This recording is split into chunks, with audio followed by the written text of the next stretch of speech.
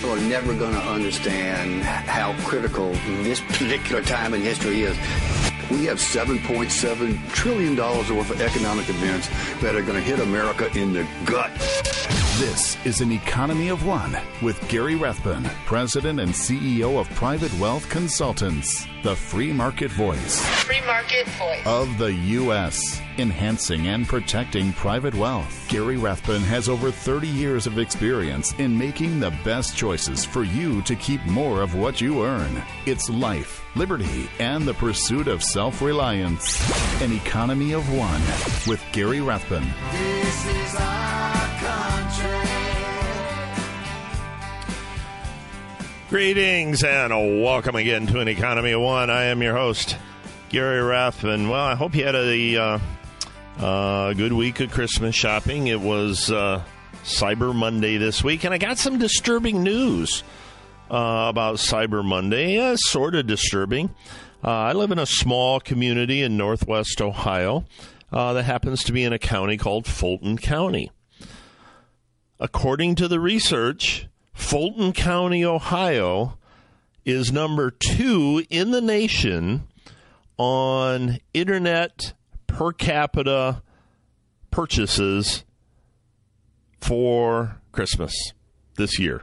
Between Black Friday and Cyber Monday, my county of 38,000 people, number 2 in the nation. Number 1 was Vermont or New Hampshire or somewhere up there.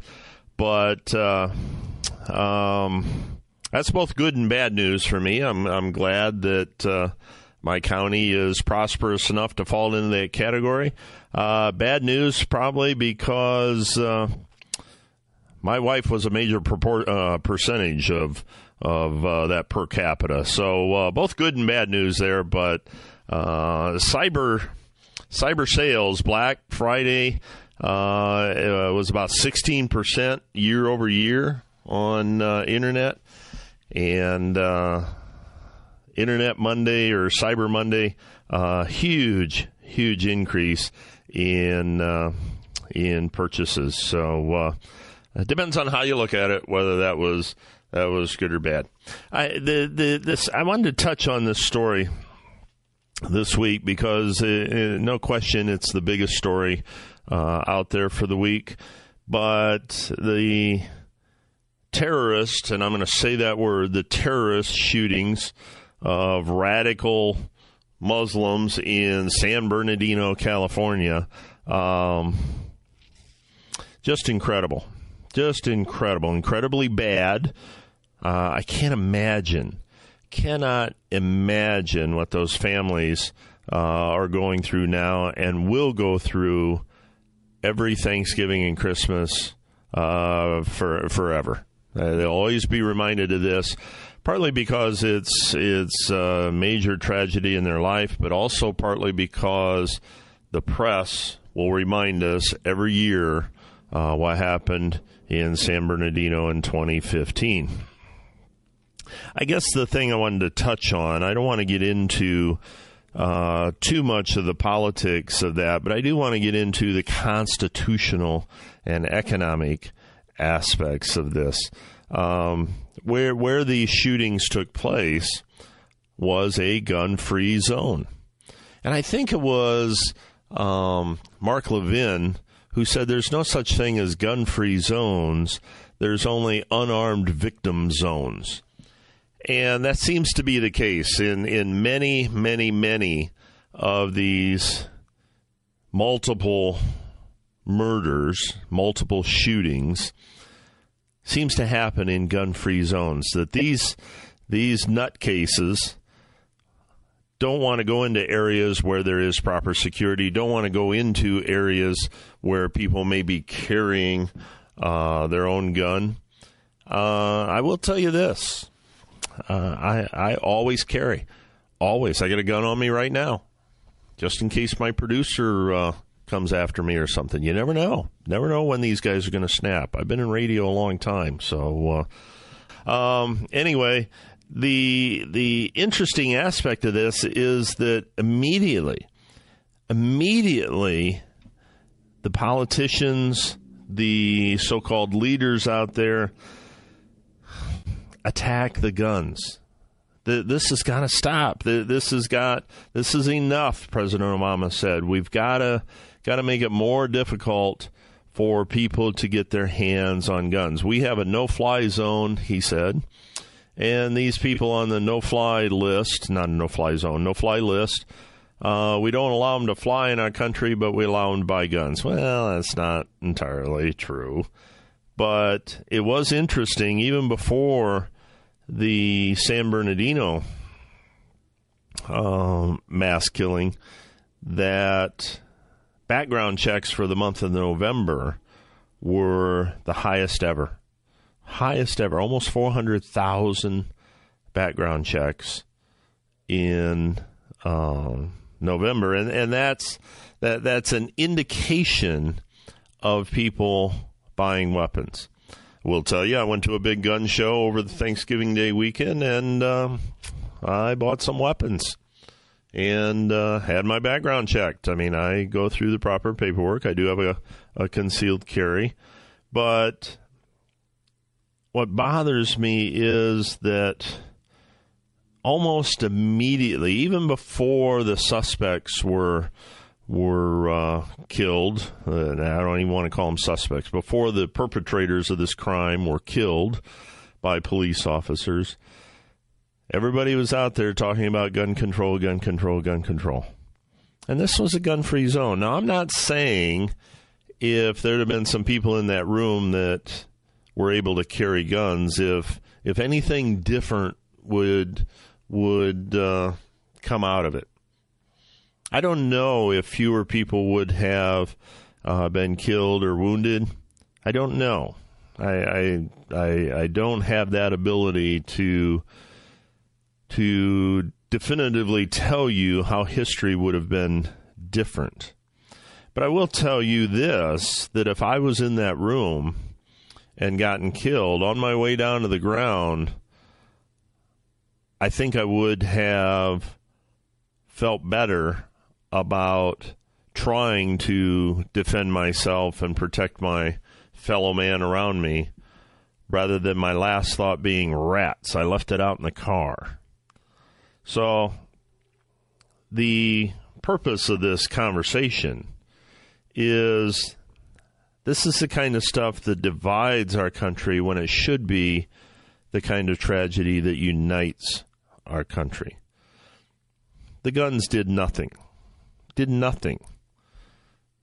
The morons pulling the trigger, the evil people pulling the trigger, are what did it.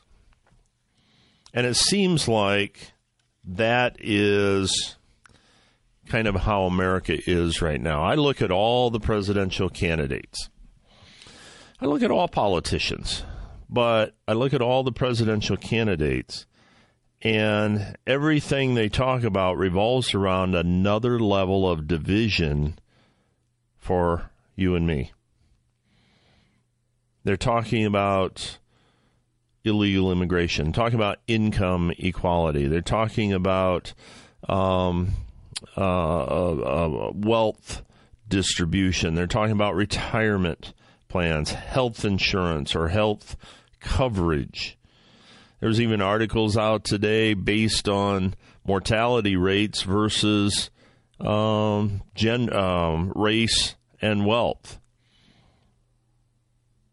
Oddly enough, poor white people are dying sooner.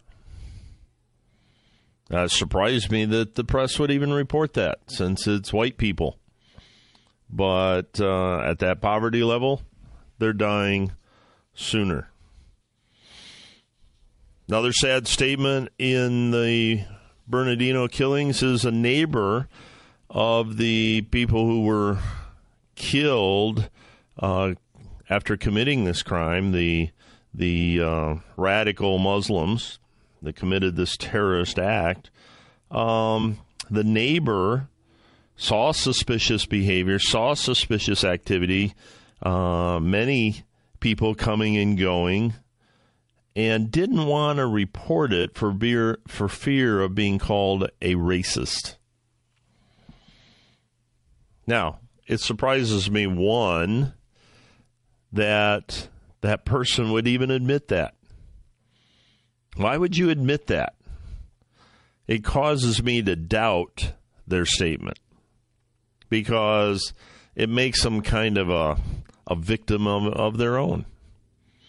And I don't approve of people trying to establish their own victimhood. But what's suspicious activity? I mean, people coming and going. I don't know. I mean, we still have constitutional rights. I'm not saying that these people were doing anything bad or good at their apartment. I find it bad that the neighbor's attitude revolves around the politically incorrect label of being called a racist. The sad thing about this is I'm not seeing any of the politicians, I'm not seeing any of the presidential candidates in either party taking a leadership role in talking about the greatness of this country and restoring that. And I think that's part of the explanation for who's leading in the polls and who's getting a lot of the press. Bernie Sanders on the Democratic side, I mean, he comes right out and says he's a socialist, and he's proud of that. And yet he's getting a lot of followers. On the Republican side, Donald Trump. He's clearly an outsider when it comes to politics.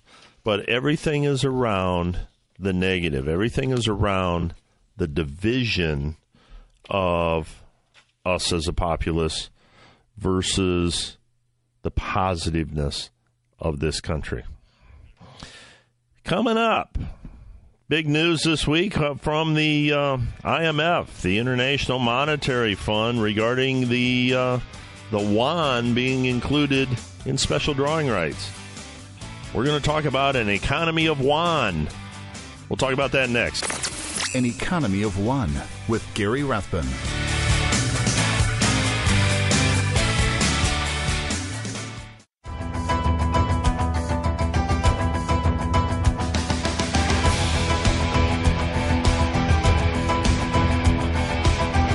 Back to An Economy of Yuan with Gary Rathbun. Yes, an economy of yuan. But in a semi-serious note, the International Monetary Fund this week approved the Chinese yuan, or renminbi, whichever you like to use. I like to say the word renminbi, and I don't know why. But they approved the Chinese currency to be included in the IMF's special drawing rights. Now, let's step back a little bit and define what a special drawing right is. A special drawing right is essentially a loan given to other countries from the IMF. The IMF, the International Monetary Fund, is supposedly a lender of last resort. So what the IMF does, let's take Greece, for example. Greece got some special drawing rights from the IMF when they were in deeper trouble than they're in now. They're a long ways from being out of trouble, but they were worse off. And what that special drawing right consists of is 4 currencies. So if you are Greece and you got an SDR, special drawing right, from the IMF, you would receive some dollars, some American dollars. You would receive some Japanese yen. You would receive some euros. And you would receive some British pounds. All at different percentages. Now, the idea is, in loaning the country this money, the currencies then can be used all around the world to fix things, if you will, to buy things in your economy. So naturally, you want those currencies that you receive to not only have value, but be easily exchangeable into other things and maintain their value. And that's always been the argument on the Chinese currency, that it was heavily manipulated by the People's Bank of China, the Chinese central bank. Now, before this happened, now, by the way, this doesn't take place until October 16, and a lot can happen between now and then. There's a lot of hoops that China has to draw through. Christine Lagarde, the head of the IMF, came right out and said that she hopes that approving the Chinese yuan into special drawing rights will motivate and encourage the Central Bank of China to implement monetary reforms, to get their currency to a clear free float, what they call a clear float, meaning no manipulation from the central bank like they have now. So many pundits came out and said, okay, that's the beginning of the end for the dollar. That's it. Now the America is going downhill. The world's second largest economy is going to be taken over, and we're all going to be trading money in Chinese yuan. Well, I'm here to tell you that's just not the case. That's just economic ignorance to say things like that. Now, I know why pundits do it, because they don't get printed on different websites if they don't say something stupid like that. But the fact is, the American dollar is still far and away, the most dominant currency, not only in special drawing rights, but in the world. Virtually every drop of oil that changes hands in the world change hands in dollars. Are there countries that do business with each other in their own currencies? Of course there are. So what? So what? It's meaningless. Meaningless. China coming into the special drawing rights is relatively insignificant for not only you and me, but also our country on a global scale. It really just doesn't matter. We're giving money. We're loaning money to emerging markets, to third world countries. So our exposure by having China involved in those currencies, our exposure actually goes down. Does it change anybody's transactions in oil around the world? Of course not. Now, it's a big political coup for China. No question. No question. They're recognized as being one of the big boys now, and they've always wanted to do that. Okay? But it's not the beginning of the end. It's not even the middle of the end. It has nothing to do with the end. American dollar is strong as it's been in a long, long time, and will continue to be strong for a long, long time. So all the hysteria out there, all the jumping up and down and spitting nails, forget it. Doesn't mean that much, and we'll see what happens a year from now, whether they actually make it in. Coming up next, got to talk about the climate summit in Paris, don't we? I think so. That has big economic implications. We'll talk about that next. Gary Rathbun, An Economy of One.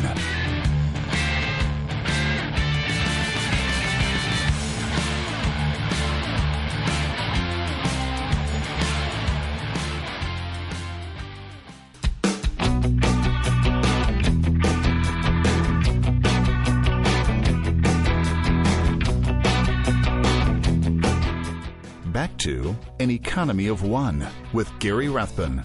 Early this last week, all the big shots in the world met in Paris to talk about man-made global warming. And there's a couple of things I wanted to point out on that. One, from an economic standpoint, this is disastrous on two fronts. One, the proposals they're putting out there today are estimated to cost over $1 trillion a year. So, and you know that those estimates are never correct. It's probably 50% off or something, so it'll cost $2 trillion. The other bad aspect about that economically is President Obama will make sure, or try to make sure, that America picks up the vast majority of that cost. The one one area where he's willing to lead is in global climate change caused by man. Now, the other aspect of this that bothers me a lot is the term settled science. 97% of scientists agree. Well, so that doesn't make it true. I mean, it's the evidence we see, the variations in the data, the skewing of the data, the putting temperature sensors on black asphalt during the summer, that kind of stuff. All of this, it is not settled science. And whenever anybody says it's settled science, it's only common sense, everybody agrees, red flags automatically go up for me. Because nothing is settled science. When it comes to climate change and global warming, nothing matters if the vast majority of people agreed. 1,500 years ago, the vast majority of people agreed the earth was flat. And it's not. They also agreed the earth was the center of the universe and the sun revolved around the earth. Well, it didn't, did it? So the fact that someone says everybody agrees is meaningless to me. The facts are, the truth is that fossil fuels are the most economic out there.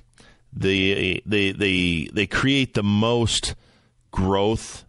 They've taken more people out of poverty. Does the United States use more energy than any other country in the world? Yeah. My response, good. Glad we do. That means that we are progressing faster than anybody else in the world. We have a terrific country and a great, great economy. If people will let it go. Let it be a free market. But I get sick of these pundits that come out and say, I read one in Bloomberg the other day that talked about he's happy that solar energy is starting to replace fossil fuels. Now, I'm only happy that solar energy replaces fossil fuels if it does so on a economic basis from an efficiency and effective standpoint. I have some solar energy powered things on my property. Difference is I didn't put them there by choice. I put them there because the electric company won't run a wire to my gate at the end of the driveway. They won't let me have a second meter on my property. I got 65 acres. I got 1,000-foot driveway, and I need an electric gate at the end. So my only alternative was solar. Now, the government, in their infinite wisdom, paid for a major chunk of that solar because I agreed to have solar. I had no choice. It was my only option right now. And solar make it cheap for me? Yeah. Only because my tax dollars got refunded to me to help pay for it. But one of the pundits was talking about this, and he says, it's such a small sacrifice. The leaders of our country need to force this small sacrifice on the people. Well, you know what the small sacrifice is? You got to read the whole article to find out what the small sacrifice is. The small sacrifice is an increase in electric rates of 90%. 90%. But you know what? It'll only bring our rates up to about what Japan is today. Well, that's just one more reason I don't want to live in Japan. I want to live here. We have cheaper energy. It allows us to do more things. Is solar a vital, a realistic energy source? Probably. I mean, you take light and you turn it into electricity. That's kind of cool. I don't have a problem with that. What I have a problem with is the cost of turning light into electricity and dependability. You know, where I live, I don't know how it is where you live, but where I live, there's not always sunlight. I live in Northwest Ohio. There's rarely sunlight here. Just kidding. We get our share, but it's cloudy today. I wouldn't get much electricity out of the solar aspect of life today. But President Obama, this seems to be his shall we say, his legacy that he wants to create. The UN climate chief says openly that the aim of these talks is to change the economic development model that has been reigning for the last 50 years, since the Industrial Revolution. Bolivia agrees with that. Their attendees, their official country material submitted for the talks proposes a lasting solution for climate change. You ready? Lasting solution for climate change. We must destroy capitalism. That says it all. It says it all. They have to destroy capitalism to save the climate. Well, capitalism, as you know, we've talked about this over and over, has brought more people out of poverty, has fed more people and raised the standard of living for more people than anything else ever. They hadn't even put a cost on President Obama's promise to cut greenhouse gases in the U.S. by 26 to 28% below 2005 levels by 2025.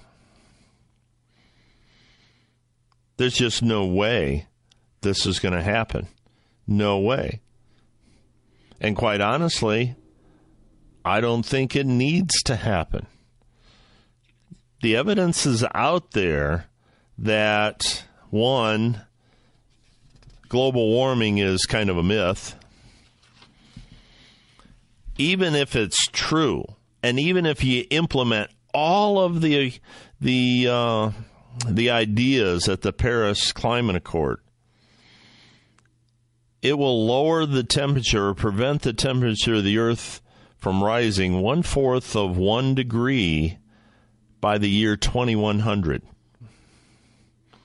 1/4 of 1 degree by 2100. Now, I don't know how it is in your town, but in my town, they have trouble predicting the weather 3 days in advance. How are they going to protect it 85 years in advance? What this is exactly what the literature from Bolivia says it is a plan to destroy capitalism. They see capitalism as a negative because people get wealthy and other people don't. And a country gets wealthy and other countries don't. Why do you think China wants to remain an emerging market? So they don't have to adhere to these rules. Only developed markets have to adhere to the rules. So the climate talks in Paris are ruse. The good news is probably nothing will get implemented. They stand around and talk, protest, make speeches, embarrass each other, embarrass themselves, but probably nothing will get implemented. Up next, we got some bad news about Walmart, but we got good news about the IRS. That sounds like a non sequitur, doesn't it? Should be the other way around, but it's not. We'll talk about that next. An Economy of One with Gary Rathbun.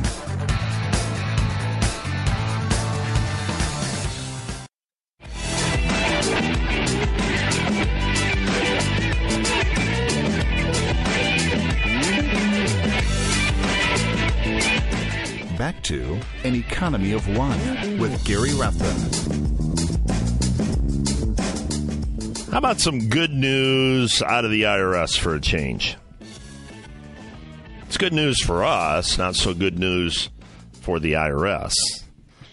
But the IRS came out this week that they have, and this sounds funny when I think about it, but the IRS has what they call a brain drain. And I've said that for years, but apparently they mean something different by it today. What they mean is the IRS has this group of people working for them called criminal agents. Now, criminal agents, they carry guns. They can do all kinds of bad things to you. But their job is to go out and find tax cheats.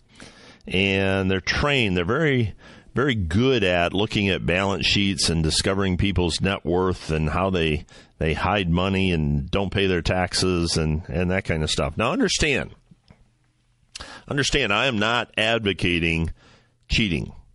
I'm not advocating laundering money or any of that kind of stuff. I pay every penny of tax that is due.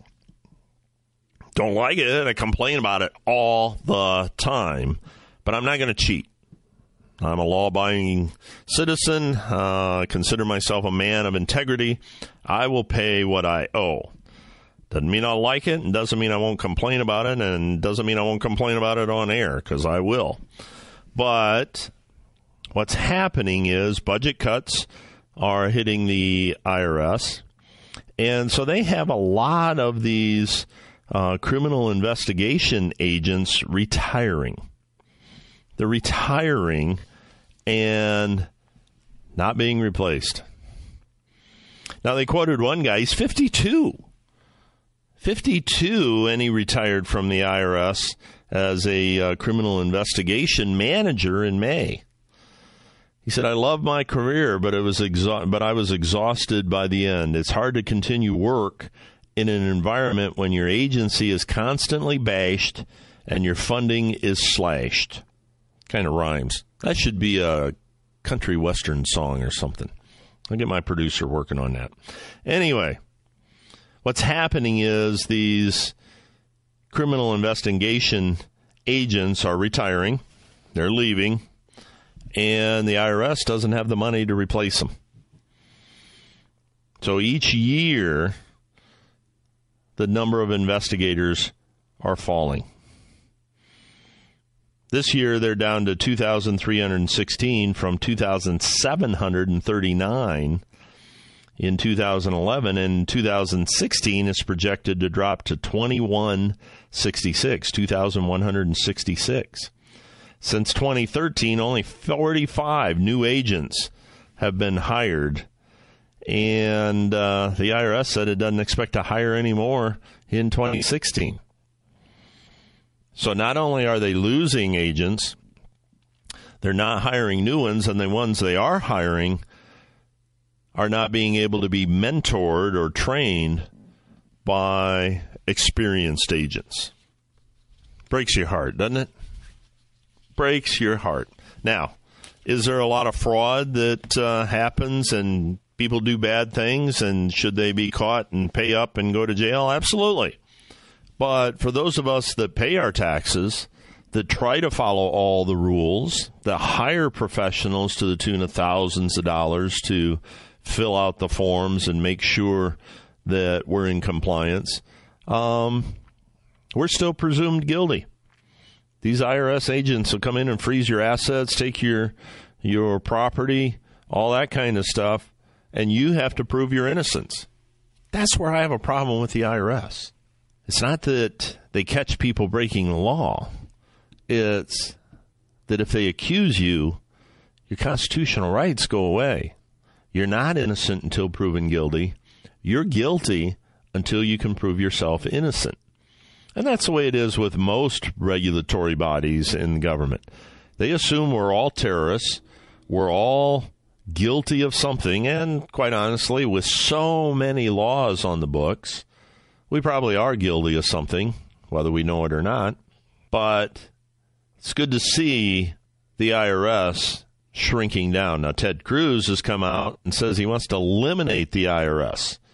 I'm all for that. I'm all for that. I'm all for a flat tax. File your taxes on a postcard. Remember Steve Forbes back in the early 80s? File your taxes on a postcard. Simple, straight percentage. Gross times the percentage. That's what you send in. No deductions, nothing.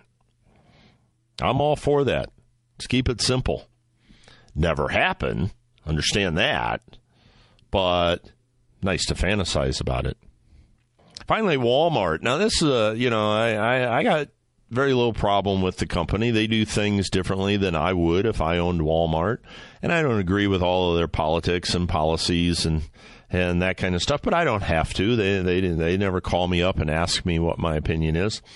But in Medina, Ohio, my home state, northern Ohio, just east of where I'm at as we speak, the community in Medina was very upset because the manager of Walmart forced a Marine veteran who was there to collect toys for tots.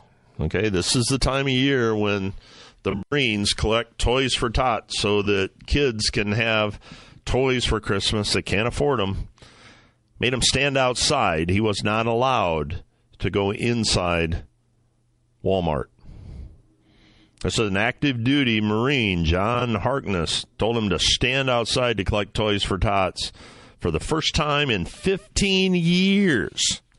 15 years. Okay. They made him stand outside to collect the toys for kids that need them for Christmas. Now, this last weekend was classic Ohio weather this time of year. It sucked. It was cold, rainy.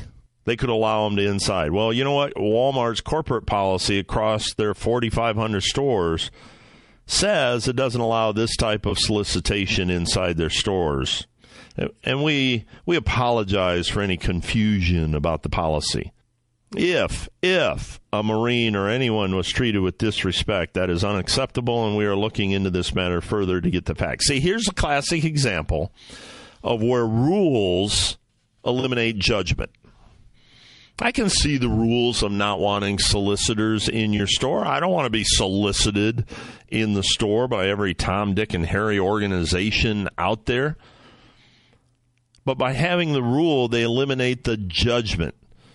No one, I won't say no one, there's always going to be some moron, but very few people are going to be offended by a Marine standing inside Walmart in uniform, served our country, collecting toys for tots on his own time. I'm not offended by Salvation Army and their red buckets.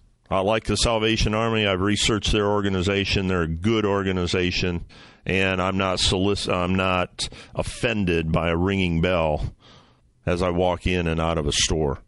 I think that too many rules, too much political correctness has taken the judgment away from store managers and corporations. I think it's very, very important to be able to have that judgment and make a decision who should be there and who shouldn't. Let the community decide. Let me decide. I'll tell them. I'm Gary Rathman. I want you to have a great day. Be an individual. Be self-reliant. Be an economy of one. We'll see you next time. This is our country. The views expressed on this program do not necessarily reflect the views of this station. Listeners should consult their own financial advisors or conduct their own due diligence before making any financial decisions. Private Wealth Consultants is an SEC-registered investment advisor.